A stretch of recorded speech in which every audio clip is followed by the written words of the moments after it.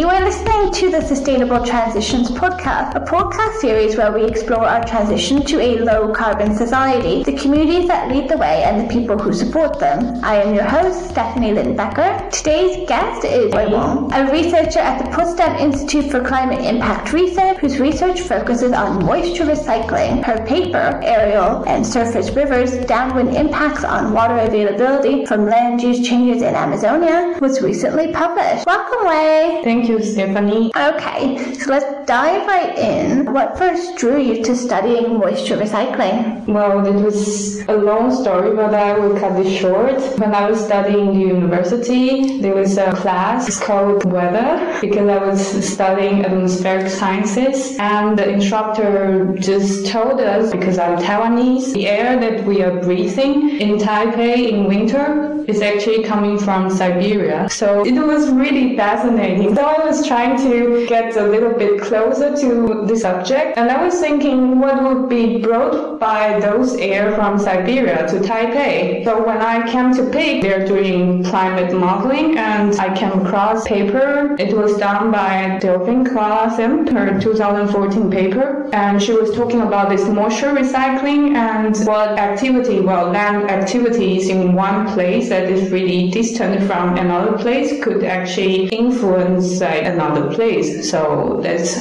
why I study moisture recycling. So what are aerial rivers? So moisture recycling and aerial rivers, they are quite different concepts, because aerial rivers describe the preferential moisture flows in the atmosphere, and because this flows is just like a river that is invisible, and it was turned in a 2012 paper called Aerial Rivers, and we try to keep consistent in the community. And moisture recycling is like the place rainfall is coming from its own moisture procession. It's mostly evapotranspiration before the time that you're referring. Okay, and you use both concepts in your research, or what are the other? Yeah, because aerial river is quite a new concept, because moisture recycling previously drew the attention of the community, because then you can see how you do the stuff can influence your own rainfall reception. But aerial river is a new concept because it's two regions, not just what you're doing now can influence yourself, but also the communities downwind, and that's really possibly far away. So what were the main goals of your research? The main goals is to see how these aerial rivers can be influential, because we now want to know if it's actually really important, or actually the influence is not so much, then you can just neglect it. Maybe only the scientists are really interested in this, but it's not so important. Just as I said, if there's whatever happens in Siberia doesn't actually matter, because the air goes to Taipei is not very largely changed, and we don't actually have to talk about that in any kind of environmental management. Are there any examples of somebody that were being like, I can do whatever I want here because I don't have to deal with the downwind effect? Yeah, just as you said, this concept is also in the surface rivers, because not just we try to explain this concept, we refer to the examples of surface rivers, what the upstream communities do would influence downstream, and it's really influencing people's livelihood. And so why did you choose to study the Amazon over like a different area? Well, so the reason was the group that I'm working with in PIC is focusing in the Amazon regions, so that's why I also choose the Amazon. But the Amazon basin, it has a very important role in the global climate, so somehow you get more data and more previous papers, and you know more about this region. Well, I don't know about other regions. There might be also studies in Indonesia or Congo, but when I compared it with Siberia, it's really fruitful. Fair enough. So it's like availability of data and information in general. Yeah, true. But if there are people interested in this kind of research, I would recommend to do also Siberia, because there is a strong coupling and we don't know so much and we need more people to focus on that. Fair enough. Yeah. So how did you go about conducting your analysis? So we have a model, and I'm not going into details. So this model tells us how the moisture are flowing and what is the pattern of the aerial rivers above the Amazon basin. And so I also have, some observation data for the Amazon basin, and we use this data to construct different scenarios. That is, when the Amazon basin is converted, because we know most of the land cover was forest, and when it's converted into crop, like rice cropping, pasture lands or bare soil, but it would influence the downwind region. And we do it not just for the Amazon, but also a part of the Amazon. And so when you did all this work, what was your biggest finding? The biggest finding is, because this model, it tells us the pattern, and we can actually tell which region is most dependent on this moisture from the Amazon forest, because forests are like giant source of the evapotranspiration. So the downwind region, they actually receive rainfall mostly coming from the forest, and we try to identify these regions. They are quite dependent, and also we can use this. If you give me a region, you say you just randomly select a city or whatever the region, or you just put on the Google map a dot and you tell me which region, and we can use this model to track where are the regions that provide the moisture for the region that you just gave me. So you basically developed a model or built upon a model? Yes, and because the model we have is also, we just use simple physics calculation for portraying this aerial river pattern. So they are not just modeled, they are also coming originally from the observation data. So somehow it reflects to some extent the truth. It's not just modeled. So how does land use influence aerial rivers in the Amazon? Well, I guess the influence coming mostly from changes that we want to investigate. If the forests are converted into rice cropping or bare soil, that is also reflecting the ongoing trend of deforestation in the Amazon basin. And we know that if you convert the Amazon, just a part, like 3.5% of the area of the Amazon basin, that is not so large, then you can influence about 5 to 12% of annual rainfall in a region in Peru and Bolivia. It can also influence the rivers about 19 to 50% received by these areas, because these are the areas that we think is most dependent on the Amazon forest evapotranspiration provision. But we know that you don't actually have to deforest the whole Amazon, but you just only have to deforest that small area. That means for these Peruvian and Bolivian sensitive areas, you really have to put a conservation target in that 3.5% of the Amazon basin land. Which areas contribute the most to the aerial rivers? Because the aerial rivers has the pattern. So if you tell me Sao Paulo or you give me La Paz, the two cities, then the most important areas for these two cities are different. So we use the model to track, and we are trying to make it really simple. And from the paper you can also find a link. If government officials, they want to try to track the regions they are interested and what are the important upwind regions, they can also use a model to track it. So there's a potential benefit for government officials and... Yeah, we're trying to develop it into a more user-friendly interface, but now it's still quite far from that.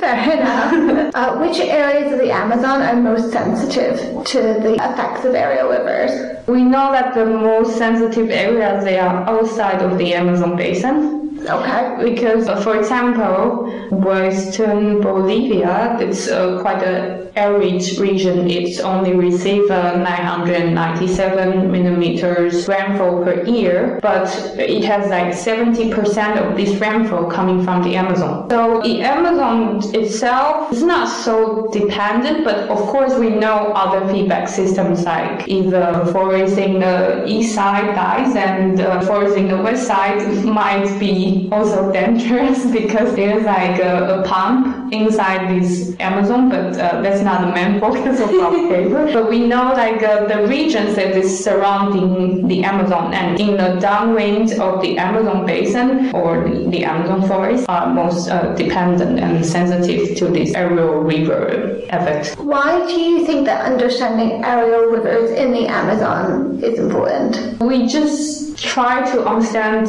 the aerial rivers and what would be its largest impact. And I mentioned before, the rainfall can be changed from 5 to 12%. That's annual rainfall. So for the regions they are receiving less than 1,000, it might be very important for them to conserve the moisture source, because when there is a change of 10%, then it will bring very large impact to their ecosystem and their agriculture. And we also know that it's not just influential for the rainfall, but also the runoff, that is the surface rivers and the groundwater that you're receiving. And it's very closely linked to people's livelihood. And we know that very important upland regions, they can actually govern this surface runoff for 19 to 50% by changing the land use type. So it somehow demonstrates its importance, well, in the Amazon region. But generally speaking, if we know more about the global aerial rivers, then might be also other places that can receive also very strong impact by this land use change from the upwind region. What can the public do to address concerns about aerial rivers? I think if I want to make suggestions for normal people is to understand this process. For the farmers, what they're doing in their own farms might be influential for the downwind, and also what upwind neighbors or non-neighbors they do can actually influence you. And most people can try to understand more about this process and to promote policy changes according to this process. Are there any policies which could help dealing with the problem of land use change affecting aerial rivers? First of all, from findings, we know that for a given region it's possible for you to track where is the most important upwind regions. So let's say the officials of La Paz, they should try to know where are the influential upwind regions, just as they know where are the influential upstream regions. And another stuff is, so for land use assessments, because from our paper we also know through the aerial rivers it's really different, because when you deforest in your, I don't know if everyone knows the concept of watershed. For watershed, that is all the communities, they share the same river and they're located in the same basin. So basically what you receive from the upstream influences are the same, and it has a topographic boundaries. It's called watershed. So let's say just upstream regions, what they do can influence the downstream regions as we mentioned, but actually outside of the watershed, that is not even the upstream. Let me give an example. So people in the Danube drainage basin, they are all connected together because of this river, but we know that what you do outside of the river basin, that is maybe you are not in the Danube, you are in the Rhine or different rivers, can also influence the communities in the Danube basin, and it's quite opposite. So let me give a simple conceptual model. That is, if you're located in river A's basin and the upstream farmers deforest, then you receive more runoff. That's through moisture recycling. Of course, we know that could be also other impact like flooding or more carbon emissions or other issues, but that's neglected now. And outside of this River A basin, if a farmer located there deforest, then inside the River A actually would receive less runoff. So that's really interesting, because normally we want to conserve the forest in the upstream, and there would be a huge debate saying, well, but if we cut the forest, then you get more river water. But then, of course, different reasons we want to conserve the forest in the upstream, but also from this paper we want to draw our attention outside of that watershed, because when you deforest in the upwind regions that is not even in the same river basin, it can actually reduce the river water that you were receiving. So that's the different thinking as we had before for conserving the forest and land use assessment. So we want to draw the officials' attention or stakeholders' attention on this issue, because what you are doing outside of the watershed can also influence your river water reception, and it's actually quite large. So, how is your work related to climate change? What we have done for our paper, we didn't talk about climate change impact, but of course climate change can intensify or possibly decrease the impact of this aerial river influence. But what we know is that we need more research on how these two processes are interconnected, because whenever climate change happens, then this aerial river pattern can be changed slightly, and we need to know about that range. And also what we've been talking about, climate change that is coming from the carbon emissions, and because of the Amazon forest, they are a big sequester of the atmospheric carbon. So this forest carbon and moisture, they are really closely linked, and there might be also other aspects of how this is linked to climate change. What is the last article you read? I actually don't remember what is the last article. I've been reading several stuff that is linked to these aerial rivers and how it can possibly be linked to extreme climate events like drought. And there are more evidence pointing to the recent droughts happening in 2016 to 2017 in South America can be possibly triggered by this aerial river impact because of upwind land use change. And I think that also highlights the importance of knowing or understanding more about this aerial river impact and how it is linked to the more rapidly changing climate, and to strengthen our resilience in this environmental change and design more measures to adapt it. Thank you very much, Wei, for the interesting discussion. Thank you for listening, and if you would like more information on the content of this podcast or sustainability transitions in general, visit the Sustainable Transitions blog at sustainabletransitionsblog.com.